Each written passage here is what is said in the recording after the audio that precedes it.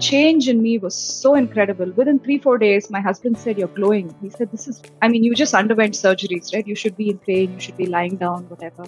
I started glowing. And 2 weeks later, when we went to my neurosurgeon, he was pleasantly surprised to see my scan. And he said, like, "I don't know what you're doing, but the bleeding is reduced." He said, you're not yet out of danger, but at least I can tell you that you don't need immediate surgery. So let's give this some more time. And I remember telling him, "I don't think I'll need any other surgery, right? I'm convinced I'm going to recover." And that was it.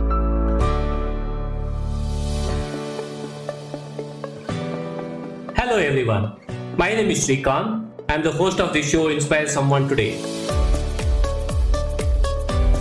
This podcast brings in personalities from a cross-section of our society who will share their perspectives, learnings, hacks and experiences that can inspire all of us in our journeys.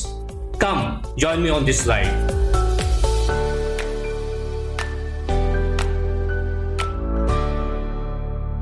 Forget making fresh starts. How many of us can just stand up when life knocks you down? We have a special guest today who shares her bout with destiny and how she has come out winners and committed to a new inspired life.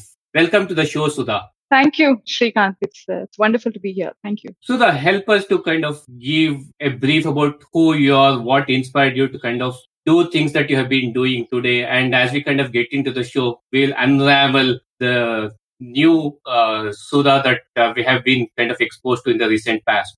Sure. So my name is Sudha Sampath. My husband and I are based out of Bangalore, India. We live here with our little beautiful 8-year-old daughter. For the last 20 years, I have been working in the IT industry in Bangalore. Predominantly, my focus has been HR technology. So I have worked with stakeholders across geographies in building HR products, learning products in particular is what I would say. That's a quick intro about me, but I'm sure that's not what we're here to talk about today. So over to you, Srikanth, to lead the way. Sure. So 20 plus years of experience in the technology space, and you chose to kind of do something else, which we'll get to it shortly. And my connection with you was through your wonderful blog, Uttishta Bharata, which stands for Arise Arjuna. That was courageous and a very, very touching story to hear. Can you just walk us through what made you to kind of write it and the story behind the story? Sure. So this is a very personal account, right? And but I've decided to share it because I think in today's world, especially with COVID and so many depression stories that you hear, I thought stories of people coming out of challenges is equally important for people to hear as well. So around 2 years ago, to be precise, on 3rd of October 2018, I was diagnosed with what is called subdural hematoma. I had acute bleeding in the dura region of my brain. And because of the pressure caused by the bleeding, my brain had started shrinking. And my CT scan was something to behold when I first saw it. Not only had my brain started shrinking, it had slightly tilted. It was terrifying to see it, not only for me, but for my family. So we met some of the finest neurosurgeons in Bangalore at that time. But the prognosis was the same. Consistently, all the neurosurgeons told me they were surprised that I'm still standing, that I was walking, that I was the one who went to the doctor. And my husband joined me later. But the fact that I was leading a normal life, and they told me that ideally someone like me in their professional experience should be in a coma, which thankfully I wasn't. So I was wheeled into surgery, a brain surgery. They tried to extract the excess blood from my brain. And I went through the surgery. I thought that was done, but unfortunately the bleeding continued. I had to undergo a second surgery within 10 days, another emergency surgery. And even after extracting blood for the second time, for some reason, a membrane in my brain just continued to bleed. And no one knew why. For all our advancements in medical science, right, in neurosurgery, some things just have no answer. Like I was leading a normal life. I hadn't had an accident. I was just predominantly working from home. I hadn't hit my head anywhere. So nobody knew what caused it. And nobody knew how deep they had to go into my head to fix it. So one fine day, my surgeon, we had to come face to face with reality. So my surgeon told my husband and me that I think you may need to undergo a third surgery. And even after that, if the bleeding continues, we may have to maybe crack open like a portion of your brain, which was terrifying for me, and access the portion where, the bleeding is happening and fix it. So obviously the first reaction was shock, right? Disbelief. And why me? Why is this happening to me? What have I done to deserve this? I've led what I think is a good life, right? I've not harmed anyone deliberately. So, you have all these philosophical questions that come to your mind. And I really slipped and I gave up and I said, that's it. I am done with all the pain. I think it's easier for me to just go and not have to undergo so many surgeries, right? And cause so much pain for my family. Around that time, I had actually started reading some positive stories, and I wasn't allowed much television or anything, but I used to play YouTube videos on positivity and, keep listening to them to keep myself positive. And somewhere around that time, I had seen some videos on how you can think positive thoughts and how you can actually change your reality. Now, personally, at that time, I thought it was so far out there, right? Like so new agey, so far out there.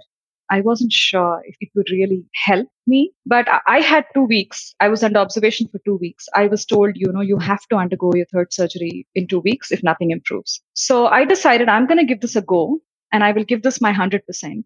I have nothing to lose.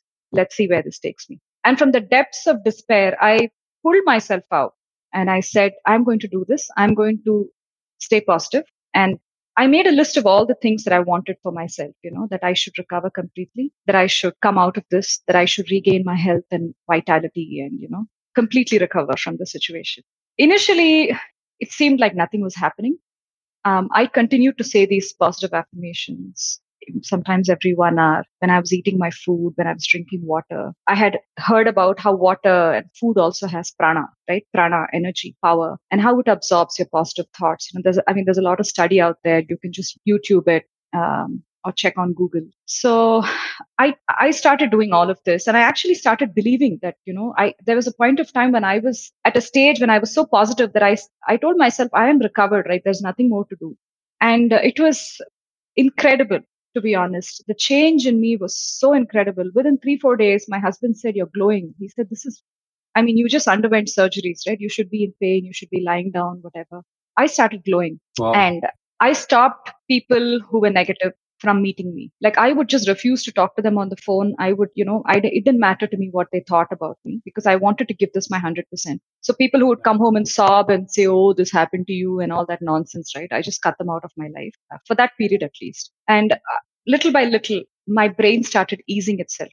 And 2 weeks later, when we went to my neurosurgeon, he was pleasantly surprised to see my scan. And he said, like, I don't know what you're doing, but the bleeding is reduced. He said, you're not yet out of danger, but at least I can tell you that you don't need immediate surgery. So let's give this some more time. And I remember telling him, I don't think I'll need any other surgery, right? I'm convinced I'm going to recover. And that was it. From then onwards, I think my entire recovery took 9 months. In the end of August 2019, my doctor just smiled at me and he said, see, we don't know what caused it. We don't know why the complications came. And I'm still wondering how you got out of it. But I did everything that he asked me to. I took the medicines. It's not like I was only doing positive affirmations, right? So I don't want people to walk out of here thinking, leave everything, just do positive affirmations. The way I had responded to it was thought, speech, and action, right? So whatever I did, whether it was taking medicine, drinking water, eating food, everything would lead to my recovery. That's how I was looking at my life in that 9 months. So I took medicines, whatever the doctor asked me to,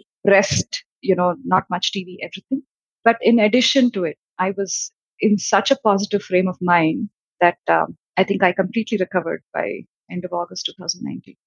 Wow. I'm speechless. One, for somebody to kind of have the courage to share that story, leave alone kind of going through that itself is a trauma in it. But to kind of come out of it and share that story, hats off to your courage, Sudha. Thank you. It's not an easy story to share. And a lot of times, initially when I wrote the blog, Uttishta Bharata, I wrote it more as catharsis. But then, you hear about celebrity suicide stories, people who go to the brink of, the depths of abyss and they just don't come out. But that's not all, right? You can come out of it because you are your own friend and your own enemy. And I am hoping, even though this sounds new agey and far out there, this is not that new agey. Our ancients have been saying this as long as I can remember. Every Upanishad that you read, or every spiritual book that you read talks about this, right? The power of your mind, how incredibly powerful your mind is. My intent of sharing this is to help you. Great. And so that touching on that, you do also mention that you live your life in your head. And I'm sure a lot of it has also got to do with the positive affirmation that you have done, the exercises that you have done from there. Anything that you can share from there on what has happened with life post 2019? How do you kind of continue to live your life in your head? So it's not easy. So Mm-hmm. when you have imminent, death or imminent surgery in front of you, obviously something in you shifts, right? And your focus is better and you do it. But when you come back to normal life, you are bombarded. You are bombarded with a lot of stimulation, right? So it's not easy. I am human after all. But my biggest lessons from what I experienced, I mean, I learned a lot, but I categorized them into these four categories, and I try to live by it. The first thing is, life is a gift. Life is valuable, but life is also finite.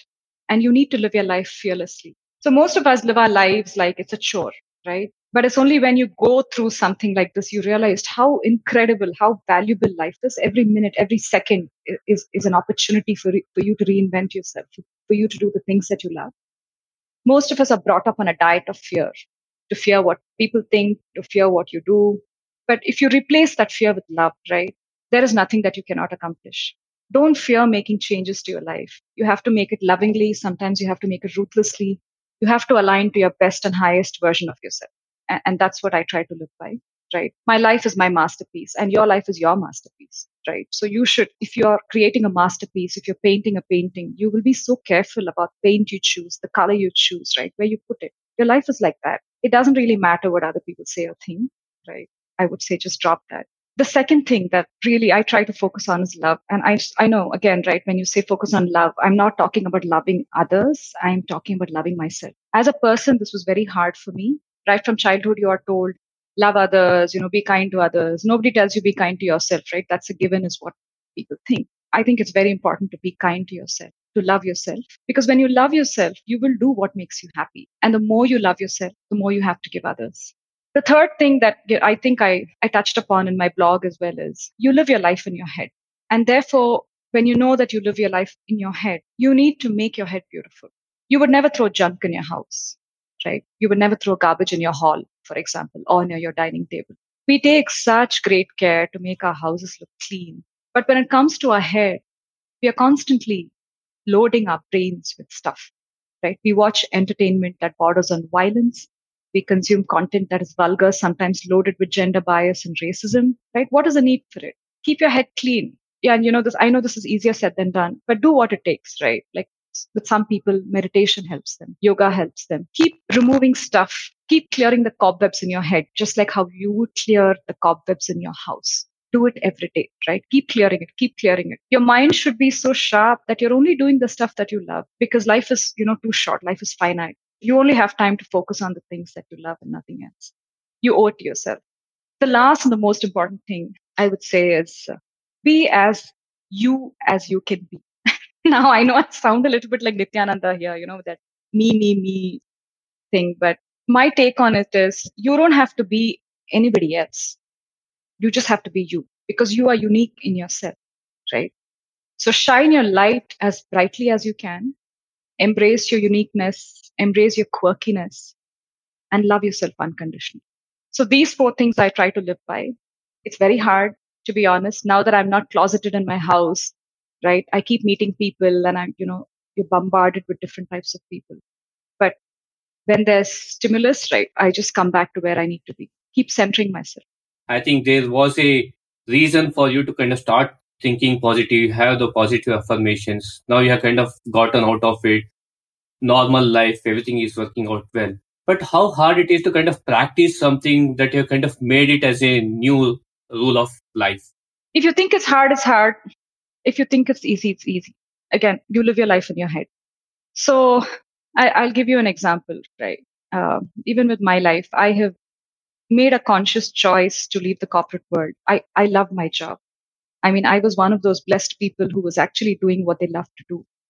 But after my realization, that life is finite and there are many things I want to do with my life, I have my bucket list, and I made a choice to leave the corporate world to follow my bucket list, right? I want to work in the field of education. I want to do a few things. I used to be a professional singer before I joined the corporate world, so I'm trying to dabble with singing. But it's hard because you know where you want to go, but like I said, you're constantly bombarded. So there are people who will tell you stuff, right? Because they are insecure about themselves. So it is hard, like I said, if you think it's hard, but if you think of it as, oh, this is something I need to do. So put it into practice, just like anything else. So the minute someone says a negative thing towards you, right, you just center it back to yourself and say, that's fine. That's their opinion. That's not my reality. My reality is I'm going to do this, or my reality is that, I want to focus on this.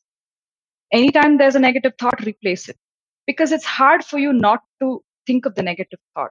But as with any habit, it's easy for you to replace it, if that makes sense, right? Like when you're dieting, think of it when you're trying to diet, right? You can't have ice cream. So you go to corner house, ice cream parlor. You can't have ice cream, but you can replace it with a fruit salad.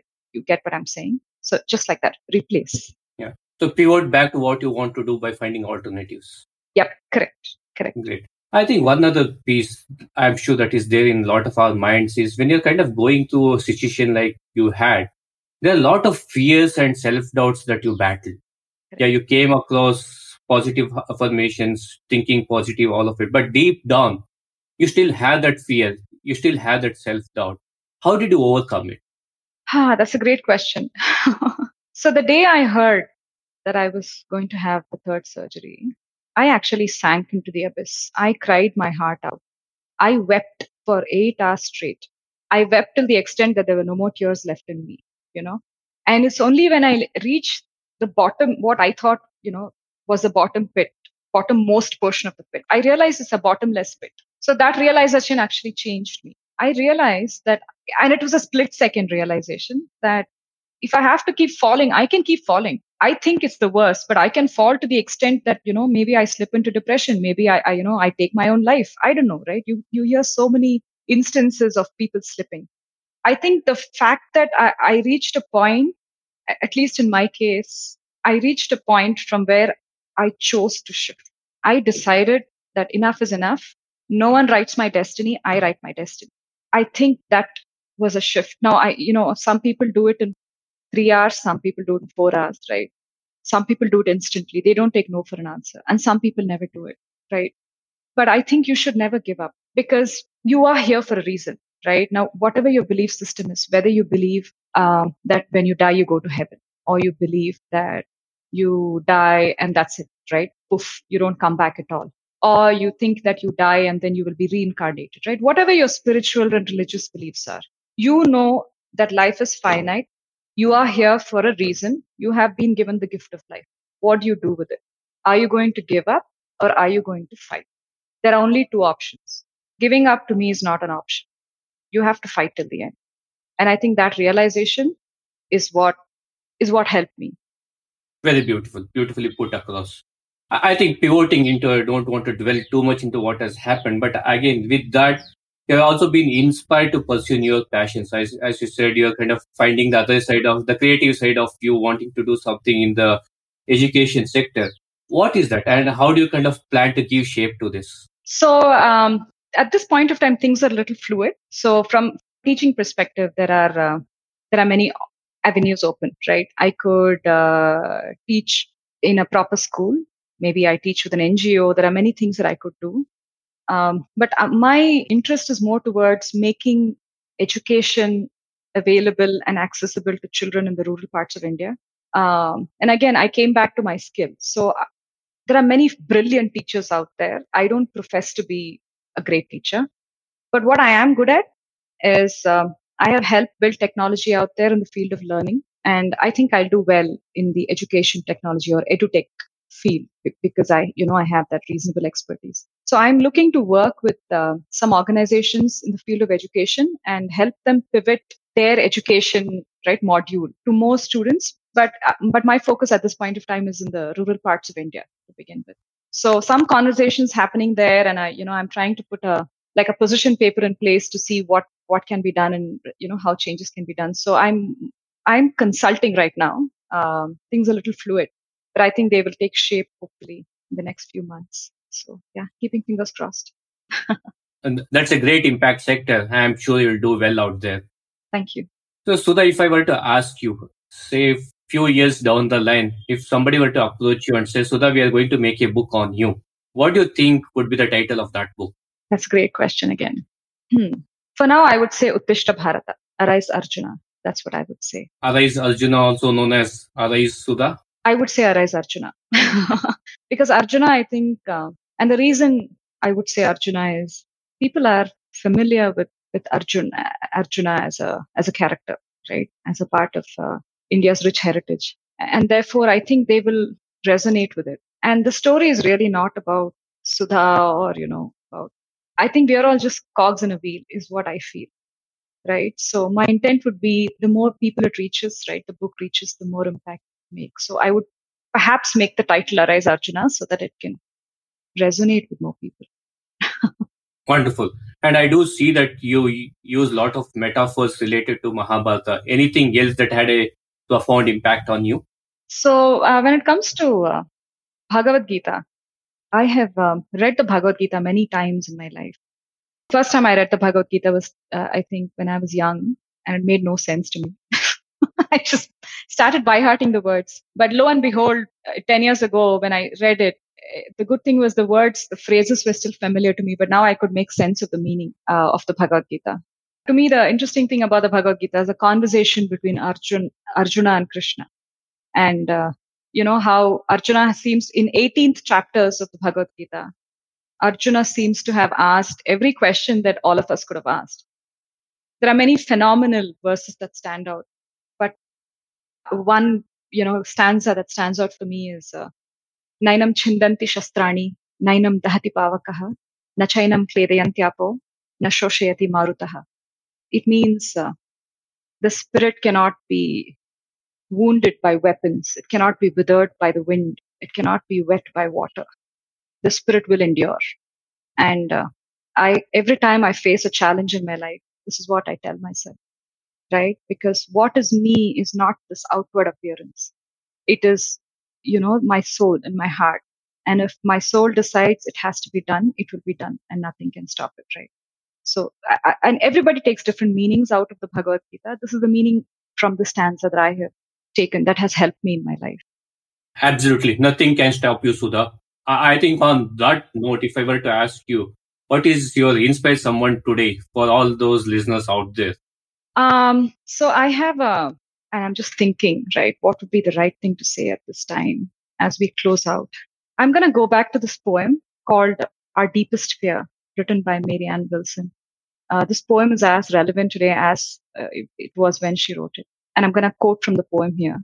It says, our deepest fear is not that we are inadequate. Our deepest fear is that we are powerful beyond measure. It is our light, not our darkness, that most frightens us. We ask ourselves, who am I to be brilliant, gorgeous, talented, and fabulous? Actually, who are you not to be? You are a child of God. Your playing small does not serve the world. There's nothing enlightening about shrinking so that other people won't feel insecure around you. We are all meant to shine as children do. We were born to make manifest the glory of God that is within us. It is not just in some of us, it is in everyone. And as we let our own light shine, we unconsciously give other people permission to do the same. As we are liberated from our own fear, our presence automatically liberates others. Thank you. Wow, excellent, wonderful rendition. I think it kind of sums it up to what we kind of need to look forward in life. We are not here to play small. Yes. And it doesn't serve the world. It doesn't serve the world, right? Yeah.